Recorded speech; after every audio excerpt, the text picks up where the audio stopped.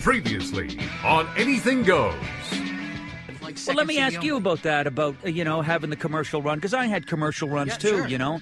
And don't you find that you hit a crossroads, though, where you just don't want to be doing the monkey dance for somebody's can of soup? Of course. Oh, yeah. And you just want to go, and that's what's so great about stand-up, is that it allows you to plumb the heart line and to fucking get that visceral hit and flip the bird to what we have to do, ironically, in order to make a living.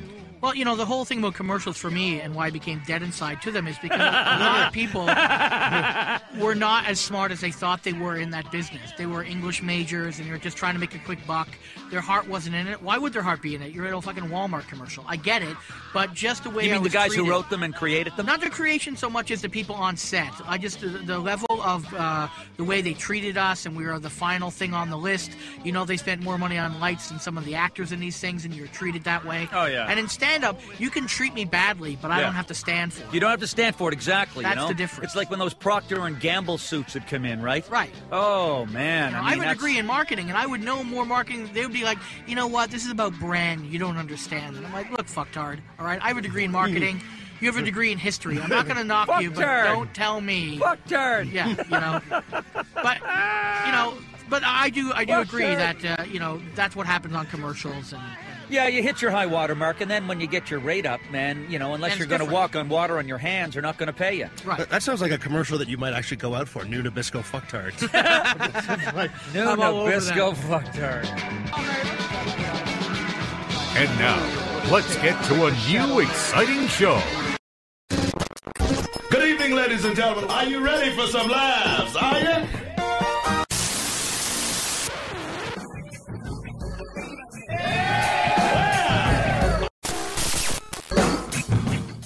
Don't touch that dial. It was molested and it brings back horrible memories. This is Anything Goes with Darren Frost, How the fuck am I funny? Dave Martin, What have we got here? A fucking comedian. and Kathleen McGee. And I'll execute every motherfucking last one of you! Can you dig it? Let's wait for Kathleen to come back. Okay, I'm back. She's back. Here we go. So, Dave, you went and had a coronavirus test today? Oh, I yeah. had one too, No, not today, but I had one. Oh, what was your test like, Kathleen? It was like a nose one. So you just like look back and they put it in for 3 seconds and then that's it. It was easy. Was it 3 seconds? Mine was like 8 seconds. Mine only counted for 3. Oh, okay. She did mine. She put mine in my nose for an 8 count, and then afterwards she took it out, and this is another one of the things And that's said, Ew, Are you gross. sure?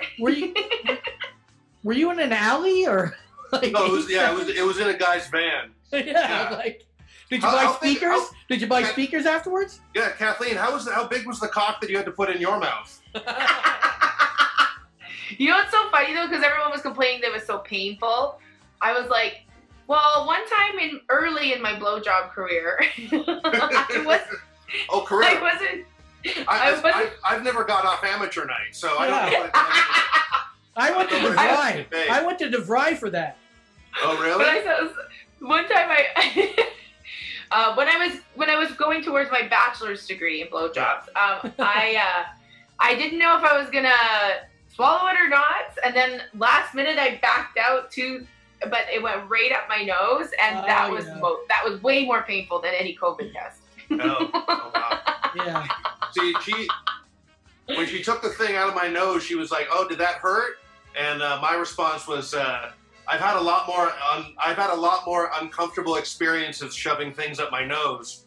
And and then she kind of looked at me and was just like, and I was just like, I couldn't tell if she had a mask on, so I couldn't tell if she got my joke. But I have a feeling it's like most retail people, when you try to be funny with them, they're like, "Oh yeah, okay, get the fuck out of here. All right." Oh yeah, I'm sure the COVID nurse wants your jokes. Yeah, she didn't like I had mine done. I had mine done because I was going to Rumors in Winnipeg, and I had been in BC, so I was like, well, I really want to make sure. Yeah. And Winnipeg is only 4 cases right now. Like Winnipeg is almost COVID free right now. So but I didn't get the call until like Thursday or Friday, and I'd already done 2 shows. So I'm like, please don't have it, because that would be horrible. Right. But I got the call and it was okay. But It's a phone call? Is it a real person? Well, in Alberta, you get a robocall if you don't have it. Right. And then if you do have it, you'll get a nurse on the end being like, okay, this is what you got to do. You have to self-isolate. Everyone that lives with you has to self-isolate. But then they still say, you know, like, even if you don't have it, still social distance, because I could have picked it up on my way out. Like, you never know. Right. So, yeah. And wear masks, and if you're asked So what's really interesting is Alberta and to BC, there's no blocking of the border. But if you want to go to the East Coast, like, you can't even get through. Like, they're stopping people at the border. Well, if from Ontario, you can't go. Oh, I mean, you really can't go. It's like It's one thing that this is an internet thing, but if this happened in real life, man, that'd be awkward. Walking away. Yeah. There we are. Sorry. So because rumors said they can't bring comics from Toronto right now.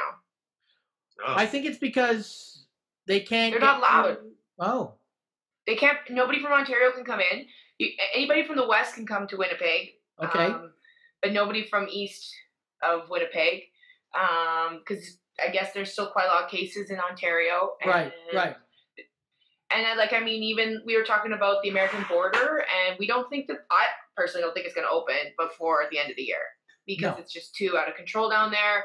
And yeah, it would be so stupid to open it. Well, I mean, me and Dave were talking about that case in Florida, the guy at Costco yelling when they asked her, to put a mask on. He's like, you're threatening me. I feel threatened. And this because he wasn't wearing a mask. And I'm like, you don't get it. It's not even for people who are inside the store. It's for employees. Because if I worked at a Costco and Costco doesn't uphold that law or that rule, and I get it, I can sue Costco for a lot of money. Yeah, it's more about people worrying about catching, or it's almost like it's like the slip and fall thing in like supermarkets. Right. Where they're sort of like, people almost, I don't think anybody wants to get it, but if someone got it from going to like a grocery store, then immediately I always find the American mindset's always like, oh my God, I can't believe I got COVID. How can I make some money off of this? Right. And, it's the same thing with, there was like a guy that had a tent set up outside of one of the NASCAR events who was selling Confederate flags. And it was just like one of those weird things of just like, well, hey, if people want to buy the flags, they can buy the flags. This is America. It's all about making a buck. And it was just one of those like weird moments of just like, just because you can make a buck off of selling a Confederate flag doesn't mean that you should. Right. And how many times do we have to see somebody who hoax it up, either die from COVID or get it? Like, did you see Brian Callen and Brendan Schwab? Yes. Went to San Antonio and acted like fucking idiots and admitted it that they acted like idiots. And now they both have COVID. Well, Brian Callen has COVID. Yeah. And like, I think Brendan Schwab did too. They probably spread it to other people. For you sure. You could destroy a comedy club if you show up and you have COVID. Like if I went to Rumors this weekend and gave 20 people in Winnipeg COVID, Rumors would be fucked, and it would be my fault. Right. Well, and if you're going to freak out like that, maybe don't wear a T-shirt that says running the world since 1776. Oh, my God, I know. It's always like the textbook idiot that is ranting and raving. And my favorite is when they're like, I have asthma! And they're screaming. They're screaming. I'm like, you have trouble breathing. Maybe you shouldn't be like screaming like that. Well, that's the thing. They talked to that guy in the Costco, and what he said, and this is in his own words, that he just doesn't like wearing the mask. He finds it hot, and he's claustrophobic. Well, nobody likes wearing the mask. No. Everybody feels hot wearing it. I feel even claustrophobic wearing it, and I don't have that. That's the whole point of a mask. It's not going to be all doing it. Yeah, I flew to Winnipeg on WestJet, and you have to wear a mask as soon as you get in the airport, on the airplane, unless you're eating or drinking. And it is uncomfortable, and I was sweating under it, but it's just like, it's not the end of the world. There's way worse things in the world than sweating on your upper lip. Now, when you're on the airplane, was it like every other seat, or what? How was that? It was like both times I had, there was nobody in the middle of me. Right. But it was surprisingly full. But yeah, and then it was right before the flight in Winnipeg home to, Edmonton yesterday. They're like, oh, there's a delay. Somebody found a substance on the plane.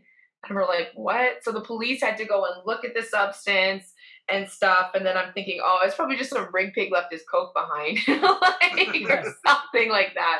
Where's that plane now? I don't know, Dave. They haven't legalized coke yet. Okay. I do love flying with weed, though. It's the best feeling. Like, I had pot cookies and gummies, and I'm like, this is so awesome. I know. It used to, going to the airport, it used to be like, oh my God, what do I got on me? Holy shit. And now it's like, oh my God, where did I forget it? Did I not forget to bring it? It's like, it's one of those things. It's kind of the roles have been reversed now. So. Oh, I was on tour once, and I got pot cookies from Joey, and I've had like about 3 or 4 flights after I left Toronto, and I forgot that they were in my luggage, and I'd been flying around Canada with like 6 pot cookies. I had no idea. I didn't realize I was doing that. Oh, it's always, it's one of those weird things. It's like, it always sounds like a good idea that I'm going to take some pot and that's going to make the flight better. But if you have a long flight, then it's just like, it's like being hungover on a plane too. It's like, hey, I'm going to catch a buzz and it's going to be a fun flight. And then it's sort of like, then you have a buzz for maybe about a half an hour, 45 minutes. And then you have to come down and then you're like, then you're hungover on a plane, which is even shittier. I made that mistake last time I took a flight over to England. It was just like, then I was just bummed out for 4 hours. Because no one was on the same vibe as me. But, oh, well.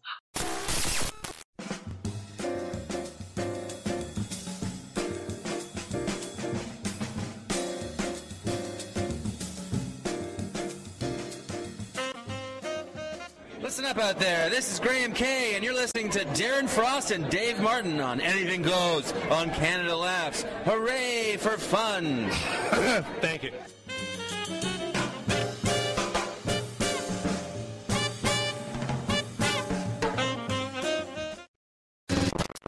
So let me admit him in and see what happens.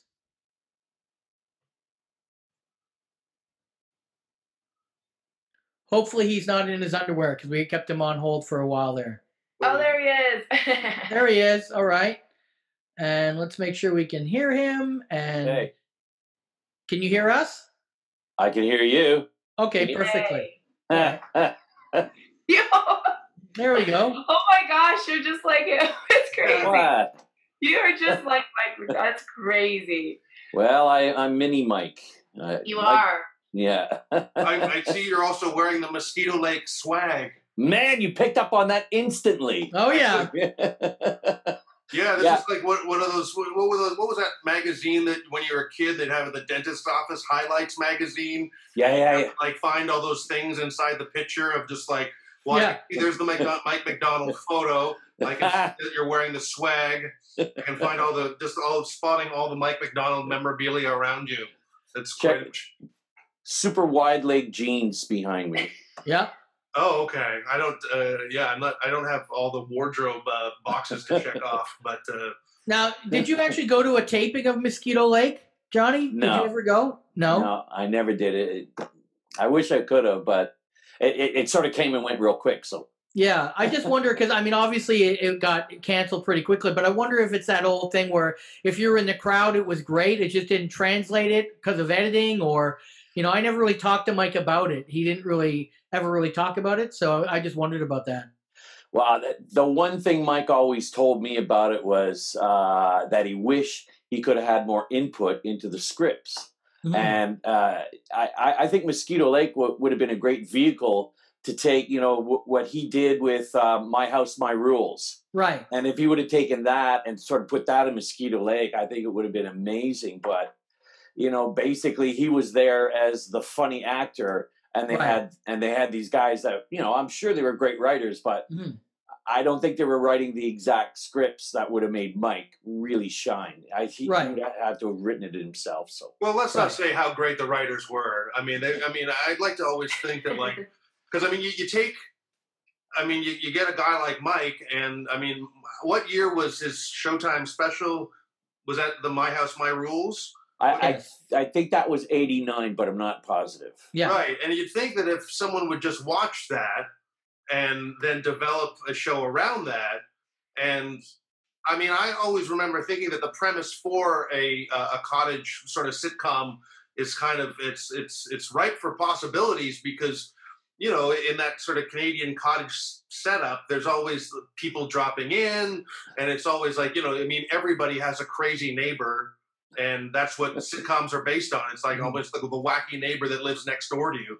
And you could have like 7 or 8 of those kind of wacky neighbors showing up. But it just did seem strange. I know that's always the one thing that every comic says when they're given a sitcom and it's supposed to be written around their personality. They always wish they had more input into it. Or if it was more like that. Even the dog doesn't like the writers. Eugene is very opinionated, sometimes at the very worst times. Or the best time, if you want me to shut up, though. So. Yeah, that's a good way to get Dave to shut up. One of the things that I always found interesting, and I don't want to bash the CBC. The CBC is necessary for certain things, but the one thing I do know that they are not good at is when something is a success, to keep it going without kind of meddling with it. So I don't know why. Like some things, like 22 minutes, they just get to do whatever they want. They're separate. They have their own space, and they had that with Codco and other things. But anything that was shot in Ontario, like comics or other things, I guess they just felt it was in their backyard, the head office, because Mike was coming off of 3 #1 specials before Mosquito Lake, which no Canadian comic has ever done. And, I mean, obviously I read the Wikipedia where it talks about the one Showtime exec. It was only supposed to be a half an hour special. It became an hour because the stuff was so strong. I mean, this is something you're supposed to reward, not go, oh, we've done enough there. Let's go over here. Yeah. It feels like Canada doesn't appreciate what they have when they have it. Oh, I think that's very much the case. I mean, we've got to. I think anything that gets shot in Toronto is always subjected to more opinions and more eyes are on it that don't need to be on it. And it's sort of like if something's done on the West Coast or the East Coast, they seem to have a little bit more freedom, or sort of the opportunity to get involved as an executive isn't there. And so it's always one of those. I mean, even the kids in the hall had their issues with being in Toronto and not getting as much freedom until they were sort of in their 3rd or 4th season. Right. So it'd be interesting to see if they went more than one season with Mosquito Lake, if Mike would have been able to get more involved in it or not. Yeah. Well, I mean, it's common knowledge with Jerry D show that the show that came out was not the first time. They did a pilot. It wasn't what Jerry wanted. Jerry kind of put his foot down. They kind of rejigged it to what he wanted, and that's now the show that's there. For good or for bad, he did what he wanted to do. It's a show with his name on it, just like Mosquito Lake was the Mike McDonald project. So different times, different eras. Hopefully, they learn from their mistakes.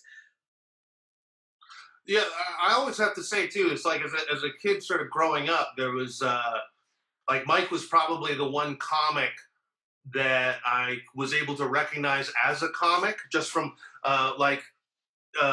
just because I remember his appearances on like the Canadian sort of talk show in the afternoon, the Don Heron show. And I remember seeing some guy, Mike was one of those comics that I sort of knew him as, I would be like, Mike McDonald, he's a comedian. And this is before I started following comedy at all. So it was just like, and he was sort of one of the guys that was just, I could recognize him as a Canadian comic before I recognized, so many other people as, and just because he had that sort of level of exposure. So I wanted to ask you, Johnny, one of the reasons I wanted you to bring it on, it's been just over 2 years. He obviously passed away 2 years ago in March. And, Mike's legacy is kind of always changing with the internet and the ability for people to see him now and check his clips out and all that. But for a good, what was it, 5 years that he had to, when he went back to, when did he originally go back to Ottawa when he was sick? Do you remember what year that was? Actually, the main reason he came back to Ottawa is Dad hurt himself, and and we were worried about Dad. So it was kind of, he wanted to come see Dad because we had no idea how long it was going to be. And as it turned out, it was a few more months. So luckily, Mike got to spend some time with Dad at the very end. Right. But of course, while he was here, we noticed, I mean, he was messed up. He was heavily medicated when he got here. When we talked, he could not form complete sentences. Mm-hmm. And eventually with the Canadian doctors, they They took one med away right away, and eventually they took another med, and they took it down to 1/4 the dose. And then all of a sudden, Mike started being like the Mike I remember, and right. So he got here. It would have been March 2011, right? And then they bought a house. They bought a house in 2013, and right after they moved into their house, that's when he got the call for the liver transplant. So when I saw him right before the transplant, I saw Mike, and I even said to him, his skin, he looked like the kid on the bus on The Simpsons that always throws up. You know, that weird colored kid. And then the next time I saw him, it was like night and day. Yeah. It was I was like literally speechless when I saw him, because for both reasons. The first time I saw him right before, I'm like, that's Mike McDonald. And then the second time I'm like, that is Mike McDonald now. It was a transformation. Yeah. Yeah, I would almost, I thought when Darren and I were doing the Ottawa Yuck Yucks, when I first saw Mike McDonald, I barely recognized him. He kind of looked like a male version of the woman that got out of the bathtub in The Shining. And he did not look great. And then when I saw him the next time we were at that same Yuck Yucks, he looked like a totally different guy. He looked like the Mike McDonald that I remember, and the same Mike that asked me if I had a little bit of pot outside that he could smoke. And then I said, how much? I had it was one of those little one-hitter things, and he was just like, I just need just one or two puffs. That's all I need. Yeah. And I was just like, well, that's my little contribution to you feeling better, Mike, and here we go. So, it was amazing, and that's just the hearing going. So it's so rare that you hear going off meds makes you feel better. Oh yeah. You think that the Americans were just had him drugged up, the American doctors? Yeah, I mean, my whole thing was I really thought that down in the States it's for profit, right? So the more you prescribe, the more kickback you get, and it seemed odd that our family doctor immediately took him off one of his meds and immediately cut one of them in half, and then a month later said, well, we can cut that in half again. I mean, can you imagine that? And like, he couldn't form complete sentences. Right. It was shocking. But, after the transplant, I do have to say this. I think the best version of Mike McDonald I ever saw, and I saw a lot of different versions starting from when I was very little. I thought the last 5 years, and he really knew it was a gift, the last 5 years, I think he was the best version of Mike that he was in his whole life.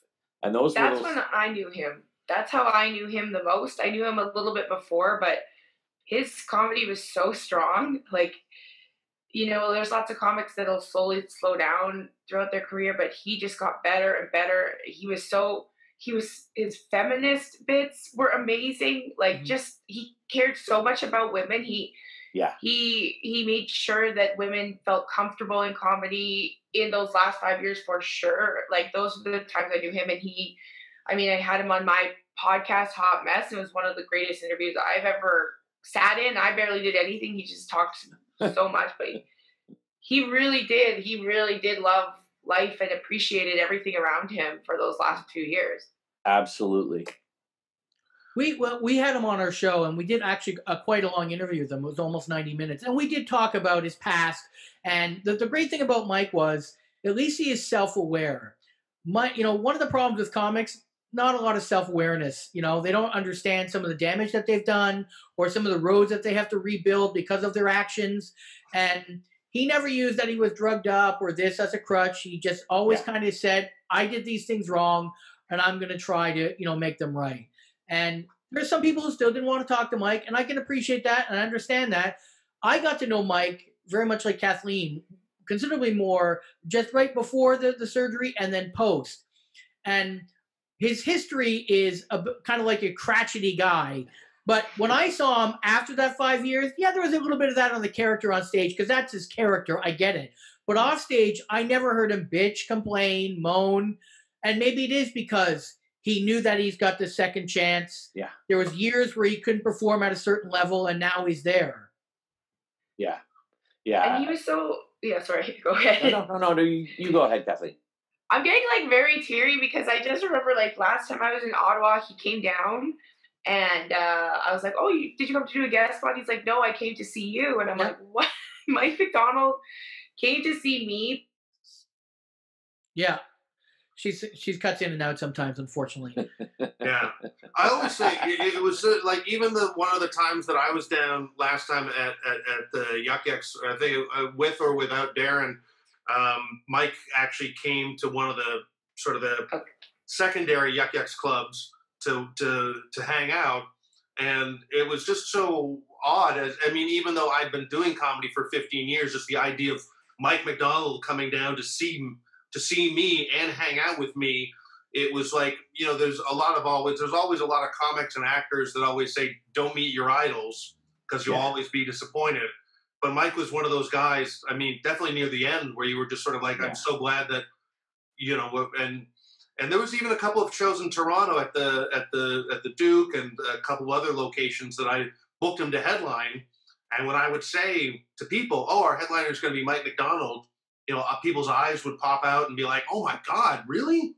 And he would do a show and he would do like an hour, but it would fly by like it was like nobody's business. He was very smooth on stage and very appreciative of which was always, and also when he would ever tag a joke of yours, which is always a treat as well. So I have nothing but good memories. So, but I also know that he did have a bit of a history in the early years of being, but which are all things that you can look back on and sort of enjoy. You got to say it. Breslin said it at the Celebration of Life. Mike McDonald's great. He was an asshole. Yeah, and it's true. He was. But that was part of the whole rise and everything that happened with him, and he was also undiagnosed at that point. So nobody was saying anything, but. Look, everybody can be an asshole. It's whether you own the fact that you're being an asshole in that moment or not. And, like I said, a lot of comics use crutches. And when we interviewed him, he owned it all and he really took it. And that's why I still talk to him afterwards, because a lot of my good friends have some feelings.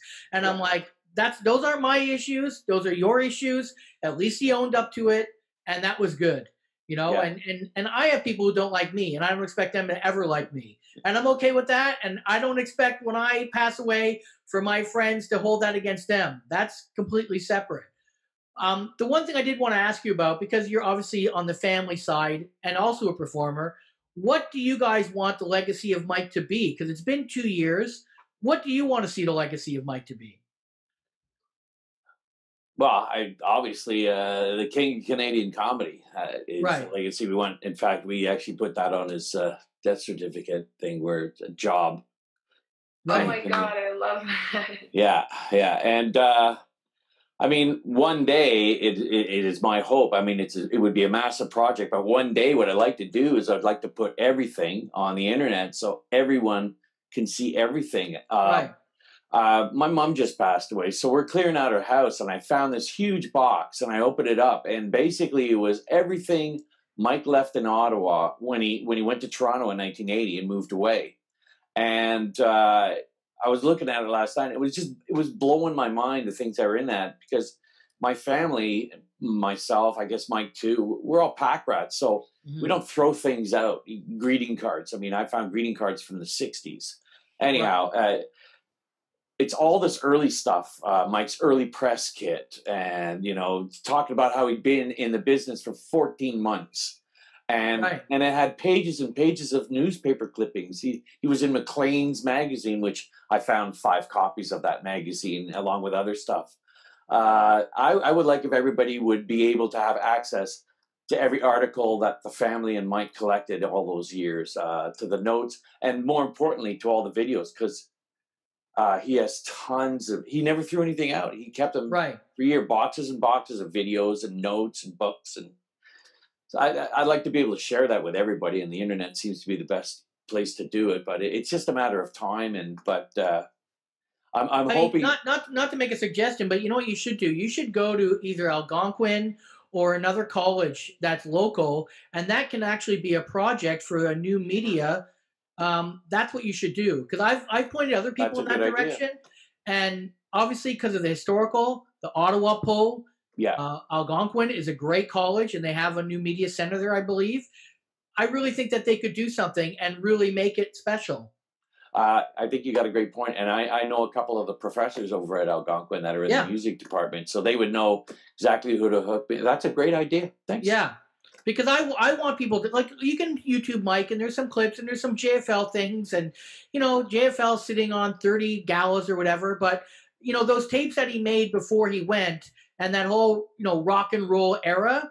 Yeah. A lot of comics don't even know about that era. Like we talked on the phone about that punk rock Mike. They just know him, from those Showtime specials, and that's the more formed Mike. But they don't know about the punk rock Mike. Yeah.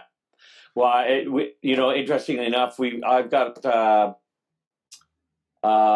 somewhere. It was the raw footage from JFL when he did the Rockstar routine, and I digitized it for the Celebration of Life, but it was 2 different nights and 2 slightly different versions. And of course, what JFL did is they cut it down to a shorter routine using clips from, but the 2 individual performances full length are amazing. And at some point I want to put all this raw stuff up on YouTube. We do have a YouTube channel, and there should be an actual Mike McDonald webpage, and he did have a domain registered to him. So okay. I'm hoping to do that. It's just it like I said before, it's a massive project. Oh, it's time. It's a lot of time, man. I mean, even doing my own stuff, I know, and I'm young and healthy, and it's just, where's the time go? You don't have the time to do it all. Yeah, but I mean that's what I'd like to see. I mean, there is stuff out there now. I mean, the last thing I digitized actually was his Christmas special, which only aired once and was never replayed again. I mean, I don't think it's as strong. I don't even know about that. He had a Christmas special? Like, I didn't even know that. He had a Christmas special, and he wanted it to be more like the Dean Martin show kind of thing. So he had a musical guest that had an accompanist. He had another comedian come on and do comedy, and then he did bits and stuff like that. And I actually digitized that last year for Christmas, and the family sat around and we watched it for the first time in, I think he did it in 92, maybe 93. And was that aired on CBC? CBC, yeah. I'll tell you what, Darren, that one I know I've got because I made the DVD. I'll get it into a file. I'll get that up on the Mike McDonald website. You should. But by the end of the week, it'll be on the website. You should try to aim for that one, because that is, like, I mean, I like to think I know a fair bit about Mike, and I know people like Kenny Robinson who know a lot. I guarantee you, Kenny has never brought that up. So, I mean, he doesn't even remember. I remember Mike called me up, and again, we're all pack rats, right? And myself included. And Mike told me I'm doing this special, and I want to do the routine about the Green Army men, the guy with the gun over his head and the hand grenade. And he said, "Do you have any of the Green Soldiers?" I said, "I have them all." Right. So I sent him a package, and he had them on the special and mentioned me, and it was kind of cool that he used the old toys, his real old toys, on TV. So, I mean, the whole point of a Christmas special is they air it year after year after year. I mean, they did that with Russell Peters. They aired that for 3 or 4 years, but that was CTV. It's a little bit different, but that's the whole point of a Christmas special. Yeah. He's before his time again. Yeah, when you mentioned Mike McDonald in the Christmas special, I immediately thought it was Mike as doing his own version of A Christmas Carol, where he's Ebenezer Scrooge. And I can see, actually, it would be funny because at the end of it, then Mike doesn't change at all. He still doesn't see the period of Christmas, and he just slams the door in front of all the orphans. I could see that being an interesting twist, but then also I could see CBC going, Mike, we want our Christmas special to have a happy ending. And he's like, what? What happy ending? No, thank you. Right. But I would like that would be something to see. I'd be interested in, do you remember who the other comic was on it? It was a female comic. Okay. And I believe it was a female singer too. And when you're talking about that, I think there actually is a part, like, for this particular thing, Mike had creative control over it. Right. And I mean, his bits are really strong. I mean, it's different than any of the other specials where it's just a stand-up guy on stage in front of a huge audience.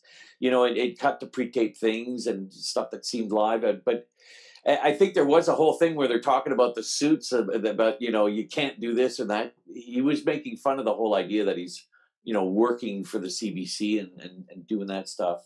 I promise I'll get it up on the Mike McDonald YouTube channel. Okay. By the end of the week for sure. And if you go there, please subscribe. We're trying to get it over 1,000 subscribers so we can actually monetize it. Okay. Oh, yeah.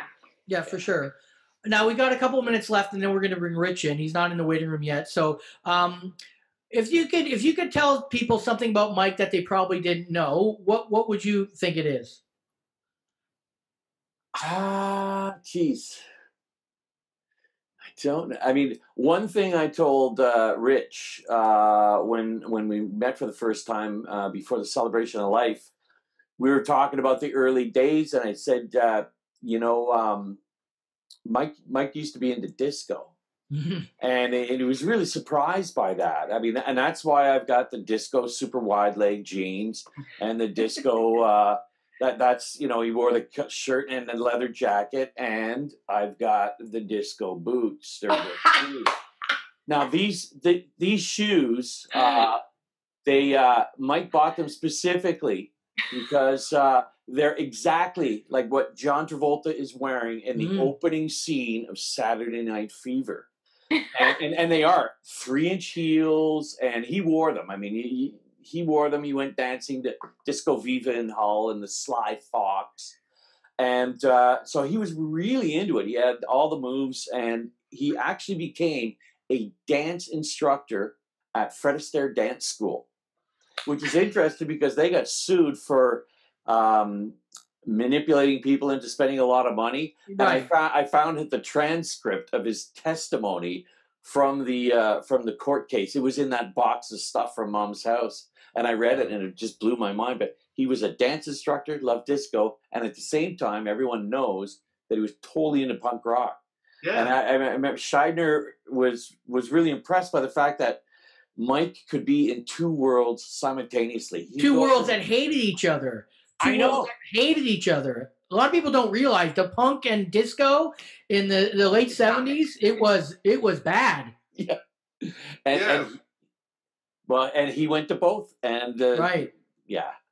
Well, my dad was a dance instructor at that place in Edmonton. Fred Astaire? Oh, yeah. No way. I gotta ask him about it now. Yeah, it was a big court case, and they got a heavy fine. Wow. And why don't men wear heels anymore? I mean, those are amazing shoes. Well, these ones are 3-inch heels. I actually do when I perform. I wear 2-inch heels. You do? And the same thing.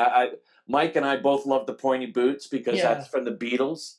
Yeah. And like I said, I was Mini Mike. So every time something came out, he'd go, "John, listen to this."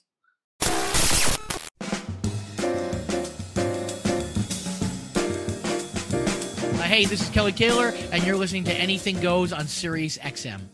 It'd probably take me about 5 takes. That's fine. Okay, right now? Yeah. This is Kelly What the fuck is that? This is Kelly Taylor on Sirius XM, listening to Anything Goes. Is that the right order? No, you're listening to Anything Goes on Sirius XM. Okay. This is Kelly Taylor. You're listening to Anything Goes on Sirius XM. Tate? Yeah. There we go. That Perfect. works. Sure. That's good. Like a question mark. I'm Ron Burgundy. Yeah. All right.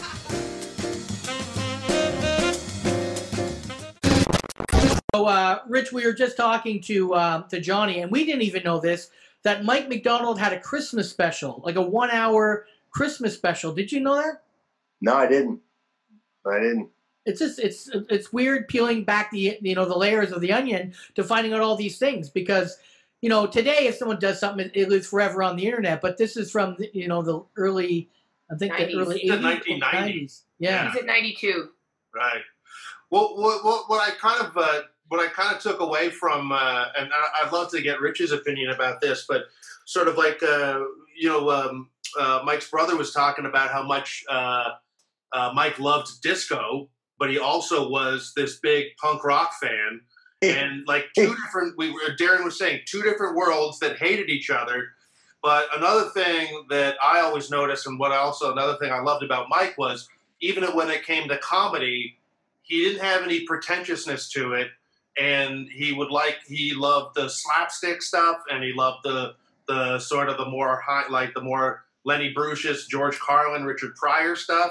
So it's like, and to me, I always find that if you're an older comic and if you ignore sort of what's going on today, then you're a little bit dead inside. If you can't acknowledge what other people are doing now and at least acknowledge that it's funny, it's like I'm not on TikTok or anything like that. But I mean, I've seen some shit on it where I'd be like, wow, I'm not going to try that. But I'm impressed that someone else has done it, and good for them. But I've always admired that about Mike, that he didn't sort of draw any lines in the sand by saying like that's shit or that's amazing or that's shit. But he loved all of he could find something in every genre of music and comedy to enjoy, which is something I always liked about him. Yeah, I think what described Mike was go hard or go home. He just liked anything that was full on. And when he got into something, he was full on. I'm sure he got full on John Travolta out there dancing hard in disco. When I first met him, it was punk, Clash. It was AC/DC out of that boombox nonstop. I don't care if we were in a cab or whatever, that thing. He had that big street boombox that he carried everywhere. And I had a Walkman. So I was playing Elvis Costello on a Walkman. He's playing AC/DC on a boombox. Guess who dominated the sounds? Right? So I would just put my Walkman away. But it was like that with anything. I didn't know a lot of people who were into country western music back then. And I'd kind of grown up with it in my house. My mom was from North Carolina. So when Mike and I met, I turned him on to George Jones. George Jones is like the greatest country western singer. And Mike got him. He got him immediately, man. Yeah. He said, I hear this guy. He said, and then he didn't even know the background. I didn't even know his background, how abused George Jones was as a kid and all the pain in him. So Mike he just got authentic. That's what he got. If you were authentic, he got it. He'd watch a comic. If the guy was what we just call wet comic, like a real muggy comic. He was a real physical performer, muggy with not a lot of material. If the guy was full on, Mike was laughing. He was into it, Right. He just couldn't stand the hacks. He couldn't stand, he used to say, suck half miler, just a half miler. For him, that meant like the guy didn't go full on. And that's what I think was his, he had passion. That's it. Mm-hmm. Yeah, I mean, there's no doubt. Mike was always about passion, and in the number of years before he passed away, we would always talk about his experiences in America, and there was never a time where he didn't bring up some kind of story with regards to you or some kind of connection to you, like you set that up for him, or that's how good of friends you were. And that was one of the reasons we wanted to have you on, because not a lot of Canadians know much about Mike in America, because they only see what happened here. They knew he did well there, and then he came back, but they don't realize how well he did down there or the relationships he made down there.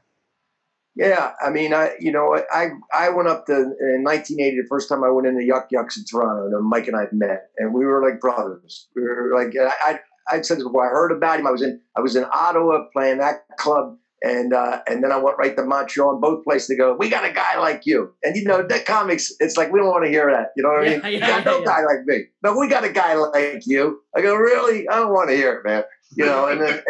And then I go there, and I'd heard so much about this guy before I got there. It's a classic scene. We both laughed about it later, because after I get off stage, I go back, and there was this place it was sort of backstage at Yuck Yucks, and there were a whole bunch of comics there. And then everybody's, hey, great. And then they parted. It was like a scene. They parted. And I see this guy at the end and all the way to the back. And he sees them both went, that's you. That's the guy. There's the guy. And it was Mike, and we just started hanging out. But he came down to New York. I came down to New York and stayed with me and went around in the clubs. And it was immediate. It cleared everybody. The guy had the goods. He had the goods. Not just the rock and roll finish piece. But he had the goods, and so people got into it. When you first saw him in America, did you feel like this was something new? Like it was kind of like, because a lot of Canadians go down to the States and they have a little bit of a trouble. But I heard when came to Mike, it was pretty much right away embraced.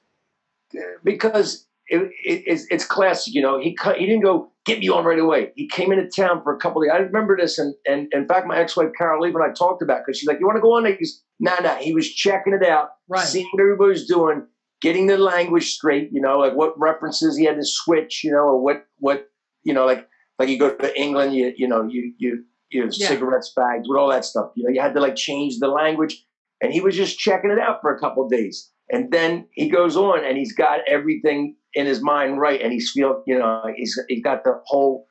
lay of the land. He didn't just rush in, you know, like an idiot and jump on and start. You know, he checked it out for a couple of days. Yeah, that always says a lot. When there are some horror stories about like comics just going over to England and they do a set their first night, and they have all their reference points are like. You know, they're using Canadian or American references that the Brits are just like, we don't.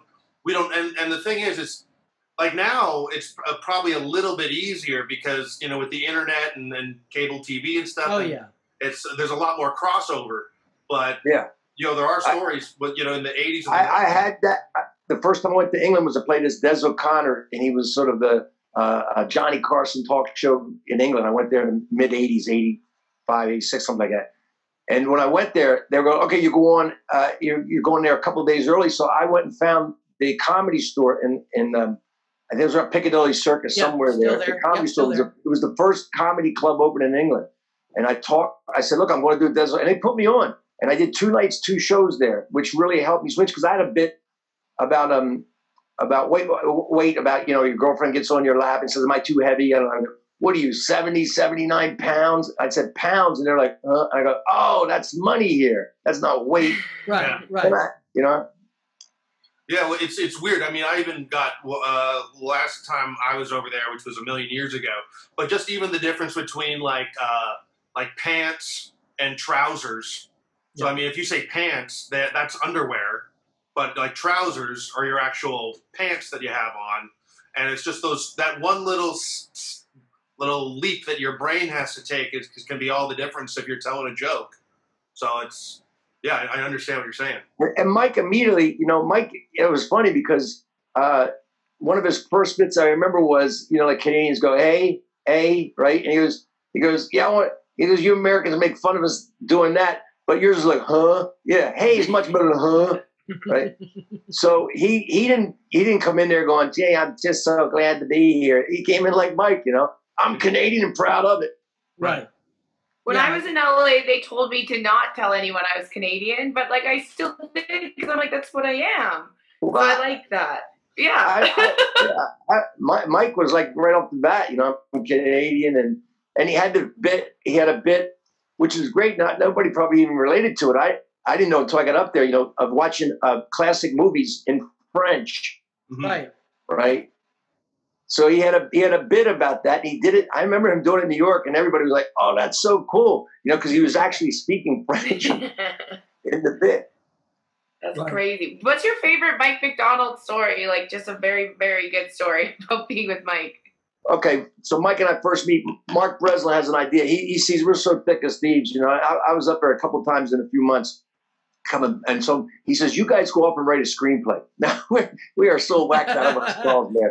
We are doing every chemical and get our heads on. We don't know how to write more than a joke at a time. Because you guys go write the screenplay. He sends us up to this gig, which is a couple hours drive north of Toronto. It was like a summer vacation place, right? Oh, yeah.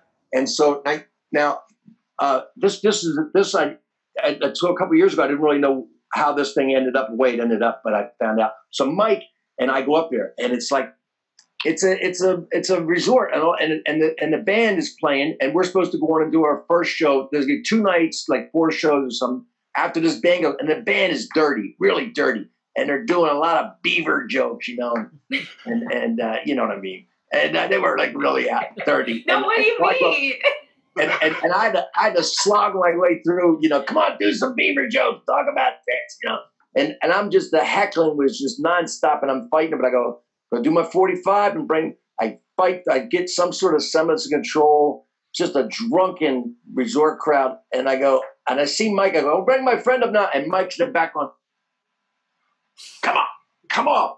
So I'm like on stage talking, what, Mike? And he goes, So I walk toward him. And the whole crowd's watching me get off the stage, walk toward him. He goes, "Get the car. Pull up the car. Go get the car. Get the car. I'll hold him off." So I go, "Wow, man." And so I go, "Okay, man." I go throw our stuff in the car. They're in this little cabin, you know. Throw the stuff in the car, rental car. I pull up, you know, Mike doesn't drive at this time. So I pull up out front. He come out. It's like a Frankenstein scene. He comes bursting out of this bar, and the whole crowd's following. "What are you doing? Get back in here! You gotta finish your show, manager. You gotta finish your show." Mike's like, and he jumps in the car and he blasts AC/DC. We drive off, and I just figured for years I thought, well, Mike just didn't want to go on because you know it just was not going to be worth it. We just was not going to work. It just didn't work. And I found out later. Remember Mike's bit? He'd go in high school, he got kicked out of high school, and the vice principal said, "Mr. McDonald, you think one day you're going to find a job where you can just tell jokes?" And Mike would be on stage, he'd go, "Ta-da!" Right? Yeah. Like I'd done it, right? That vice principal was in the crowd, and Mike was not going to ruin that bit. If he bit it in front of that vice principal, that bit and part of his swagger, part of his mojo, he was not going to die in front of that guy. And he didn't admit that to me till about 3-4 years ago. He came out to LA to do the documentary because, you know, he just told me, he said, "I just couldn't cop to it." And I said, "I totally get it, man." Oh, yeah. Back then we were tight, but we were also front. We were scared guys in certain ways, you know, and we weren't going to show any kind of fear. Right. Well, I can tell you that I once bombed in front of the girl I loved in high school from afar, but didn't have the balls to talk to her in high school. And every time a joke died, I looked down at her, and she refused to make eye contact with me. So I wish I was Mike McDonald and said, "Fuck this, I'm not doing this show." I bombed for 45 minutes. Wow. And every time she looked down, she's like, "I'm glad I never blew you." You know? Yeah, Breslin called us up. Breslin called us up like he at Mike's place. We were like whacked on acid by then. By the time we got back, we were gone. And he calls us up like, "You guys go back up here Saturday night?" Mike's like, "We're not going anywhere but here, man. We're not leaving." We just went down to Yuck Ducks and did sets again. You know, it was a couple $100. Not like we had a lot of money, but it was a non-winning gig. Good Lord, comics are pussies these days. We don't go and do acid after shows. No one's ever taken me to do acid after a show. You know the story, Mike. So we were doing acid a lot, and we figured we're so funny. We're so funny. What we gotta do is gotta tape it, and we'll have so much material, We'll just split it up. And one night we had enough wherewithal, man. We'd be laughing, howling. The tape would click out. Somebody would change the tape. Next day, we got 4 90-minute tapes, right? "Oh, my God, let's divvy up this material, man. Let's divvy it up." You know, you put the first tape in. Somebody goes, "Open the window." And there's 15 minutes of laughter. That's a great bit. Yeah. Right? Someone says, "Close the window." Another 15 minutes. Well, you want to close the window or open the window? What bit do you want? You should put all those tapes out and then just call them "You Had to Be There" series. Total, man. Do those tapes exist? No, man, they got taped over. I'm sure. I don't think Mike saved those tapes. I don't know because when we had Mike on the show, he brought those tapes up. And I think he may still, and we were just talking to his brother. His brother, yeah. Such a pack rat. I wouldn't be surprised. He was a pack rat, man. He had every note, every set list from his trip to New York and all. I mean, I got set lists from 80, 81. You're right. He might.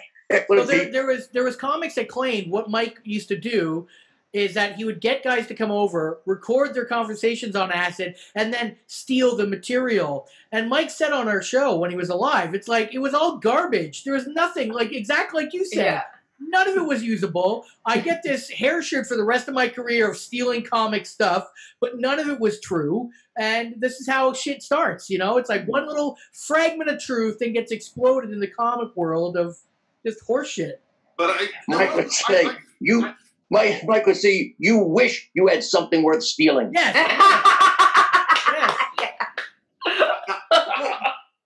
What are the old story? I've actually heard that said some of those tapes do exist. I don't know if it was, it might have been Simon Rakoff or maybe Lawrence Morgenstern might have had some of those tapes. But I've heard that they are still floating around, and I remember that they are still around.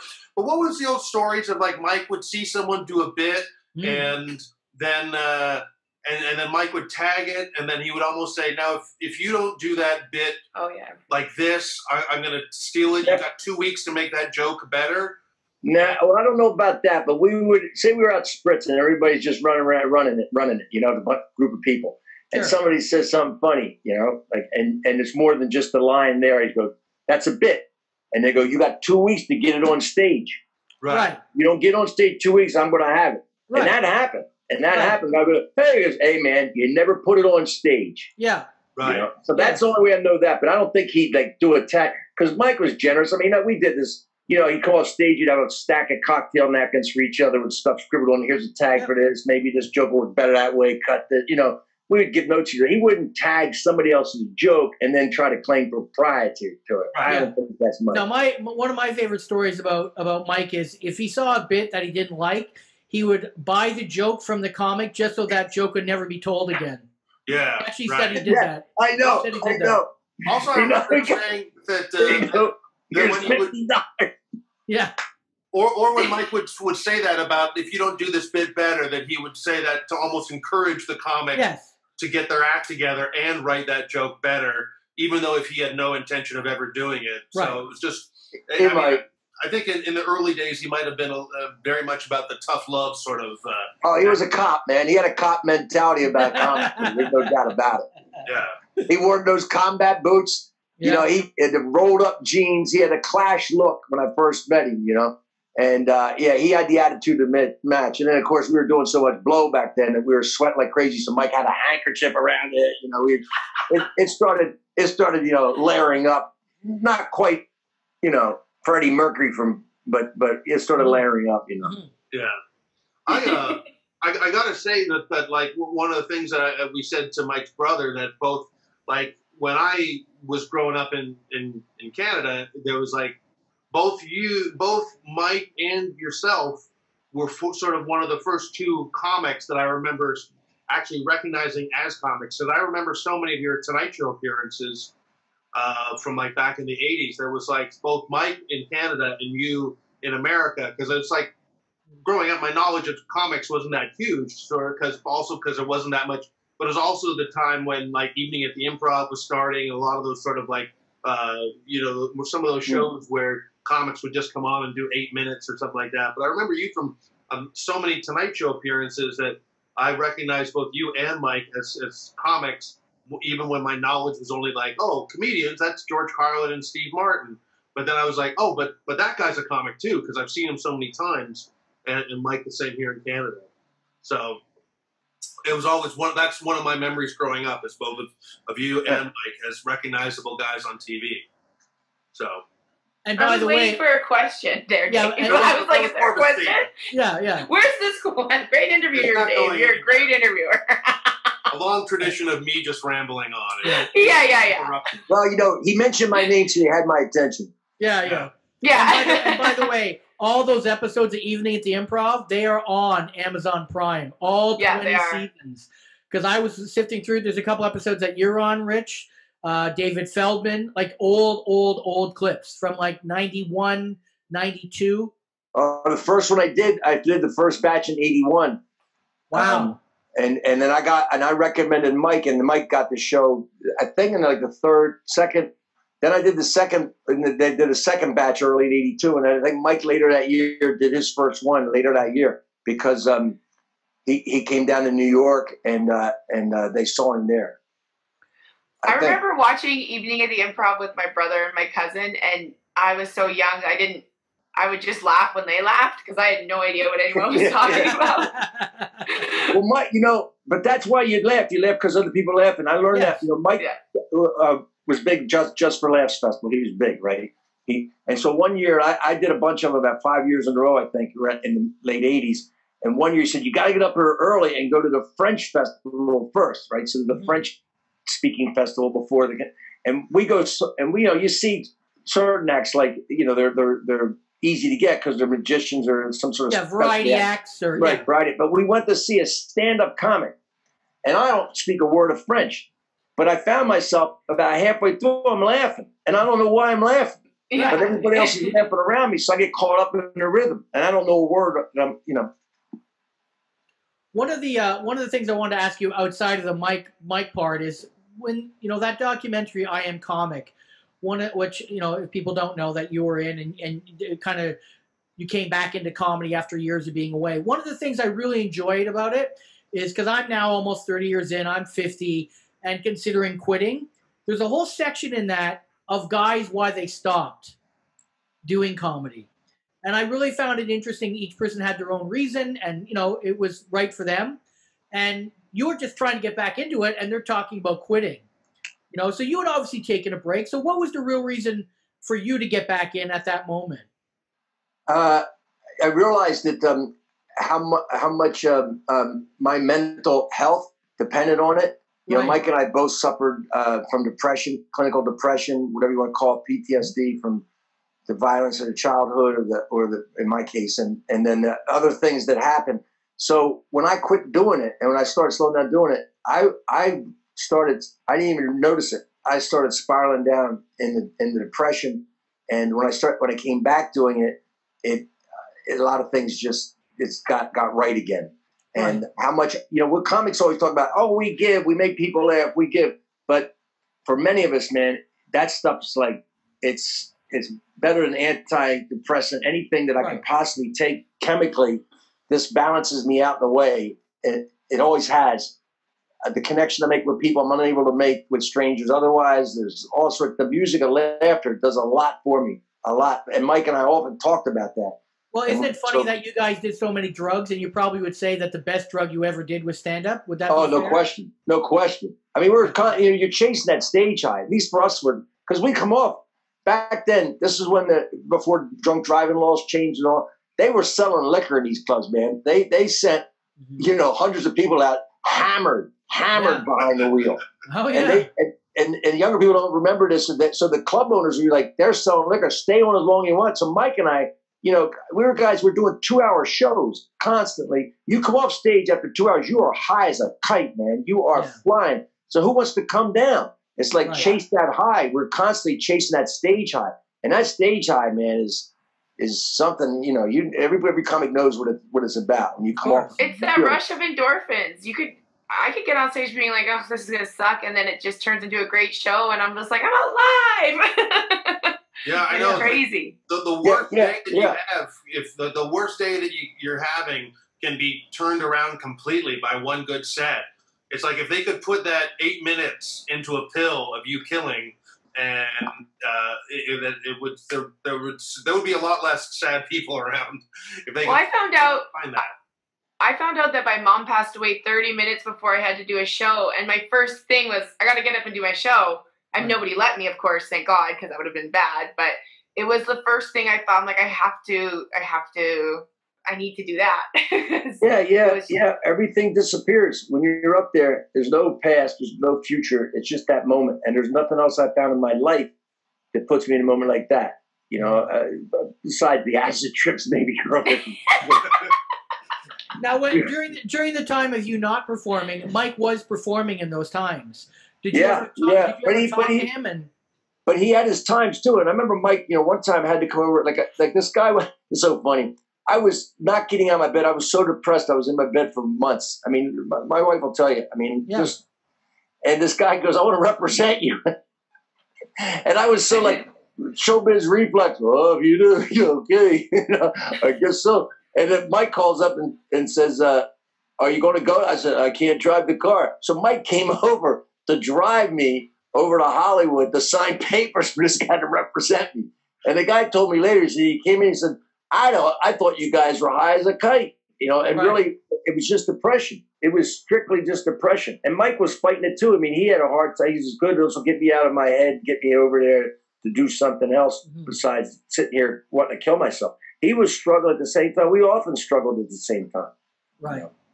Well, it's funny, I never understood, like, the whole Brian Wilson lying down thing. I never got it because I never suffered from depression, and only in, like, the last 5 years have I suffered, and now I get it, Until you kind of go through it, you just don't understand why you won't leave the bed, why just lying in bed is good. You know, like it's the only thing you can do. You know, there are two big alleys, big peak areas for men with suicide, and it's your late teens, right, and your late 40s, early 50s. Right. In your late teens, though, you don't know where you're going to be in the world. You're afraid you won't be anything in the world. Right. That's like it's behind some of it. I'm not going to get too deep in all of it, but from what I've been reading and telling, and then in the late 40s, late 50s, it's like you're assessed yourself as a failure. I haven't made it. I haven't become this, and I'm never going to be that now. I'm out of time. Right. So, you know, the fact you would start feeling it now is not a mistake. I mean, for me, it was the same thing. You know, I kind of ran out my performance thing. You know, I didn't get over the hump. You know, I had this story about being heckled by Sean Penn in Charleston after my last TV pilot failed. So there's 5 TV pilots. I was not going to get a series. It became evident. You know, right. There were 5 networks back then. It was like that's, and then I went out on the road and got heckled and hung out with him all night. At the end of the night, he's like, I got something I want to tell you. And I thought he was going to go, let's do a movie together. He says, you got to move to Los Angeles. I went, I've been in Los Angeles for 10 years. Obviously, I thought he knew who I was. I'd made a dent. Yeah.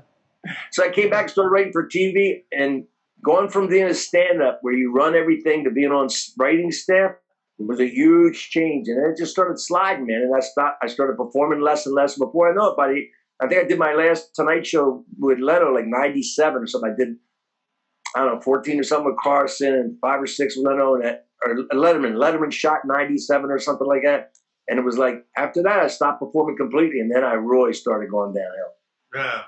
Well, and it's amazing too that it's sort of like it's almost like a boxer or like a fighter. You know, you just like if you have one bad show, then you're always like, I got to get back in there, and then just get that. And then even if it's one more good set, you're like, all right, I'm back. Right? There is that sort of feeling that you almost need a redemption set. And Mike had that thing going on with LA. You know, I mean, you know, successful as he was in Canada, he's you know, we both couldn't. Back then, you really needed Tonight shows. You could do 20, 30 Tonight shows, and it just didn't matter. Yeah. It wasn't like the 70s, you know, it wasn't like the 60s. And Mike couldn't get over that hump the way I couldn't get over that hump, and it eats at you a little bit, you know, if you don't get right about it. And he got right about it at the end, but it was, you know, there was a period where it's I don't want to say bitter, but you're kind of like, gosh, what did I do wrong? You start looking back, well, actually, maybe I should have done more of this and less of that, and what did I do wrong? I went at it as hard as I could, made as many people laugh as much as I could, and just couldn't get over the hump. Yeah. Well, I think we were talking to his brother about it, and I think a lot of it is, in Mike's case, he almost died. He got that second chance, and so I think his idea of what success is changed. I think that last 5 years, success was, I just want to do a show. And if I can just do a show, that's success. You know, when we first started, we weren't seeing what we could get up there. It wasn't like what I can get. When you first start doing it, you just want to see if you can make people laugh. You want to make people laugh. And we lost that. It gets to a point, that's what things showbiz does to you. You know, you lose that, I'm just doing this for the pure aspect of making people laugh. So like you come off like, what did I get? What did I get out of that? I should get more than that. I should get more than the laughter. No, you should never get more than the laughter. Right. And then we came back, I know, because Mike, we talked about exactly that. He said, I just love to hear the laughter now. Again, that's all I care about is the laughter. But once you got that, then it was like we were back to the purity when we first started. But you get lost for a while. Right. I would love to see a study on comedians' brains, like when we die, they look at our brains, because I got diagnosed with ADHD, anxiety and depression. And my doctor's like, well, of course you're a stand-up comedian. He's like, I would be shocked if you weren't a stand-up comedian. Yeah. Because most people that are stand-up comedians, it's a coping mechanism. That's why they got into it. Of course. My boyfriend's a chef. He got diagnosed with ADHD, and it's the same thing. Of course you're a chef. Of course you're in this thing where you can party all night and you can medicate yourself all night, and then you go to work and still do it. It's just like, I think that's why so many comics are mentally ill. You know, it's the only thing we can do. We can't be lawyers. We can't be doctors. Sure. Yeah. I realized I went to law school. People were like, why didn't you go? Because I realized somewhere unconsciously in there, I was not going to be able to do it. Right. I was a short, like, you know, you talked about the ADHD. I was a short attention span guy. I was good for short bursts of activity. Short bursts of intense activity was right what I was good at. Yeah, who wants a lawyer with a short attention span? That's not really detail oriented. Ladies and gentlemen of the journey, have you ever noticed what's outside that window? Oh my God! I can't keep my eye off it. Well, that's. I mean, yeah, that's all. And also, it's sort of like the idea, like chefs and comedians. Also, we're also a part of this bubble too, where we're surrounded by other people that are just like us as well. Absolutely, yeah. It's sort of like who we're hanging out with at the back of the club, or and who we mix with if we go to a bar afterwards. We're like, I mean, it's it's a blessing and a curse that I've realized that like most of the friends that I've known for 20 years or even 25 years are all people that I've only known by hanging out in the back of a comedy club or hanging out with for an hour after a show. It's just like I'm known, most comics that I know and most of my friends are comics are people that I just know in like little bursts of just like, hey, nice to see you. And we hang out for 10 or 15, 20 minutes and that's it. It's weird. Yeah. It's a weird relationship and a community. The cooking world is the exact same. Like when I started dating my boyfriend, I thought, oh, I party with comics. I can party with chefs. Give me a break. And then I partied with chefs, and I was like, oh no, I'm a little baby. I'm a little baby. Oh yeah. Yeah, they're drunk and they can use knives. We're drunk and they can use a microphone. They're drunk, they're high. They play this game called Waiting for the Check to Clear. So they'll go to the bar at midnight and wait until 2 so they can pay for their tab. Right. So when they get their payday, like they get their payday, it's fun. It's interesting. Are any of the guys that you started with, Rich, still doing it? That you can kind of reminisce like this? Yeah. There are comics still doing it, not just the ones that are household names. No, but you change. Like I said, when I say get over the hump, which is really to me has always been drawing in the theaters, in the theaters. That's the Snake River jump for comedians. Right. Every comic goes, I'm selling out the clubs. Yeah, and then you go. I had that experience where you go to theaters. I had 300 people in a 1,200 seater. You know what I mean?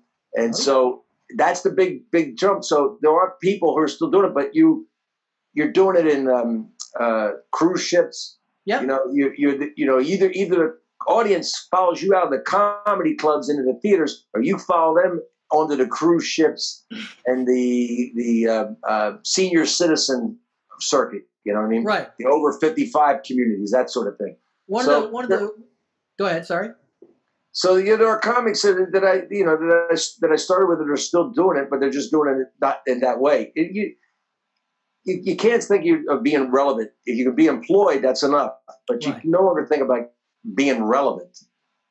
Right. One of the best shows I saw, me and Dave were in LA a year or two ago. Was it a year, Dave? A year ago? A year ago. And we went and saw Jay Leno on this Sunday night at the Magic Club. And opening was Larry Miller and Jimmy Brogan. And it was like, a guy like Jay, don't get me wrong, but those two were bucket list comics, Brogan and Larry Miller. Because being in Toronto, I can see Jay Leno. He comes up here, he does theaters, like you said. But those two guys would never have a chance to see them, especially Larry after his accident. He only performs there, I heard. So it's like it was really amazing to see. You could tell they all like working together. They were all doing, like you said, for the laughs. It wasn't about anything else but a Sunday night making 200 people laugh in a comedy club, and it really was one of the best shows I ever saw. Thousands. Leno's been doing that club since like Sunday nights at that club since the 80s. He was like one of the first comics who went in and worked there in '78 when the place opened. Right. So that's the same thing on a Sunday night. You may see that Seinfeld, Chris Rock opening for Jay, like doing a few minutes to do opening for Jay. But there are comics you'll see down there. They have like 10 comics in a night or 14 comics in a night. And you'll see interspersed with younger comics, some old guys like myself or Alan and Havey, some other comics down there still doing it, our age. It's good to see. I mean, to me, age is just a number, especially in stand-up comedy. Of course, you wish bookers thought that way. They don't. But like you said, there are other ways now with cruise ships and other venues. It's understandable. The age of the audience in the club stays the same, and the comic gets older. Right. And they're always going to be like between, whatever, early 20s to up to late 30s, basically, because once they have kids and they start, they're in soccer's on Saturday, the whole thing changes. Yeah. So you get older, they stay the same age. The club owners are like, look, we just want people their age talking to them. That's understandable. Like we ran the old guys out. You know, when we came along, they tried to play our clubs, London Lee or these kind of old comics. We'd run them right into the guardrail. Right. You know, they didn't have a chance against us because that was our people, our age group in front of us. So it's always that way, but doesn't mean we can't be funny. And even young people, as long as you acknowledge, you know, and don't try to look hip, you know, like, you know, I love these comics, they try to use the hip phrases. Thinking there's some comic that I saw not long ago still trying to do like young singer, like a Justin Bieber reference or something. I said, even the attempt was missed, man. It was just a pathetic attempt, you know. So, you know, Kardashian reference. I'm staying hip. I'm staying up with the kids, you know. Yeah. Well, then it's also cringeworthy when there is a comic that doesn't update their set either. I remember seeing a comic that I loved in the 80s. I'm not going to say who it was, but his opening joke involved him going down to the front desk to rent a VCR to take back up to his room, and then for him to watch a dirty movie. And I remember seeing him on the lineup and going like, "Oh my God, I love this guy from Letterman. He's so hilarious. Like I grew up with this guy." And then you see him on stage, and you're just sort of like, yeah, it's just such a like. And then also sort of like, or when you hear the odd comic still reference SpectraVision, which isn't even a thing anymore. You're just sort of like, oh man. Maybe they're doing it on purpose. Maybe they're really cerebral about it. No. They can't drop those bits, man. You know, you have to drop. And you know, you outgrow bits. You know, Mike and I you'd see him 6 months later. You go, those other bits, you just outgrew them. You know, you use something new. That's where you constantly. There's nothing. You say there's nothing like the smell of new material, man. Right. I love that new material smell. Yeah, no, I mean, I always think too. It's like after a certain point, a joke doesn't need to prove itself anymore. But the comic still does, you know? I mean, a comic has to go up and prove itself. Right. And then even sometimes, like, I've had other comics being like, oh, well, why don't you do this joke anymore? I'm like, you know, that joke had its time, and it doesn't need to prove itself anymore. It's like, you know, I still feel like I do, but the old jokes don't have to. So, you know, some things you got to move on to. And it was always, I mean, Mike used to end his shows with talking about when he knew his funny came back, when he was able to make his wife laugh, and he would do this long bit about watching Family Feud, and this dude, Darren, you remember the dead hooker jokes? Yeah. So it's like I mean, every comic sort of has that spark and go, oh, I'm back now. I think I can go and do this again. So that was always one of the jokes where it was like, you know, you always hate to refer to a joke as heartwarming, but that was always one of the ones that was sort of like, oh, it's nice to see. You can do a bunch of dead hooker jokes, and that's what makes you feel like you can come back to the fold. Mike McDonald was literally my mom's favorite comic. She was always like, she went nuts when she found out I got to do shows with him. But I don't think I ever saw my mom laugh harder than watching her watch his bit on him opening a can of cat food, and it was on one of his Just for Laughs gala. And I think, like, she literally peed her pants on our couch watching it. Like, I'll never forget that. And, like, she was just in shock that I got to actually meet him and hang out with him. And, yeah, it was pretty crazy. It was so funny, too. How many professions can you say peeing your pants is a good thing? Yeah. All right, well, we got to wrap this up. I want to say thank you, Rich. I really appreciate it. We spoke to Johnny Vegas, and we're just trying to get the word out on how great Mike is. And we know that your relationship with him was a strong one. And like I said, the last couple of years, he never didn't have a conversation without bringing you up. So we appreciate your time. I love the guy. I still do. Miss him. He's up on my wall. He's in my heart. Thanks.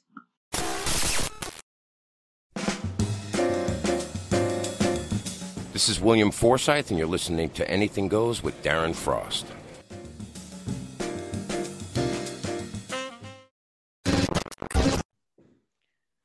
Oh, that was so great. That was good. I literally teared up when I saw him. I did. Like, I started, because he looked so much like Mike and he sounded so much like Mike, and I'm just like, I just was like, ugh, I miss Mike McDonald a lot because I knew him at the last 5 years, like we were saying, and he was the kindest, funniest person. He really cared about comics. He just wanted people to be good.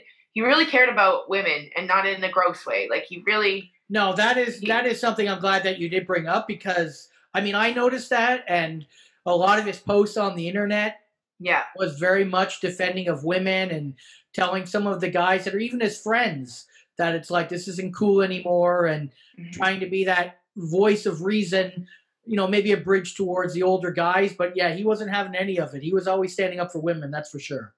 Yeah, he really was. He was great. He was the best.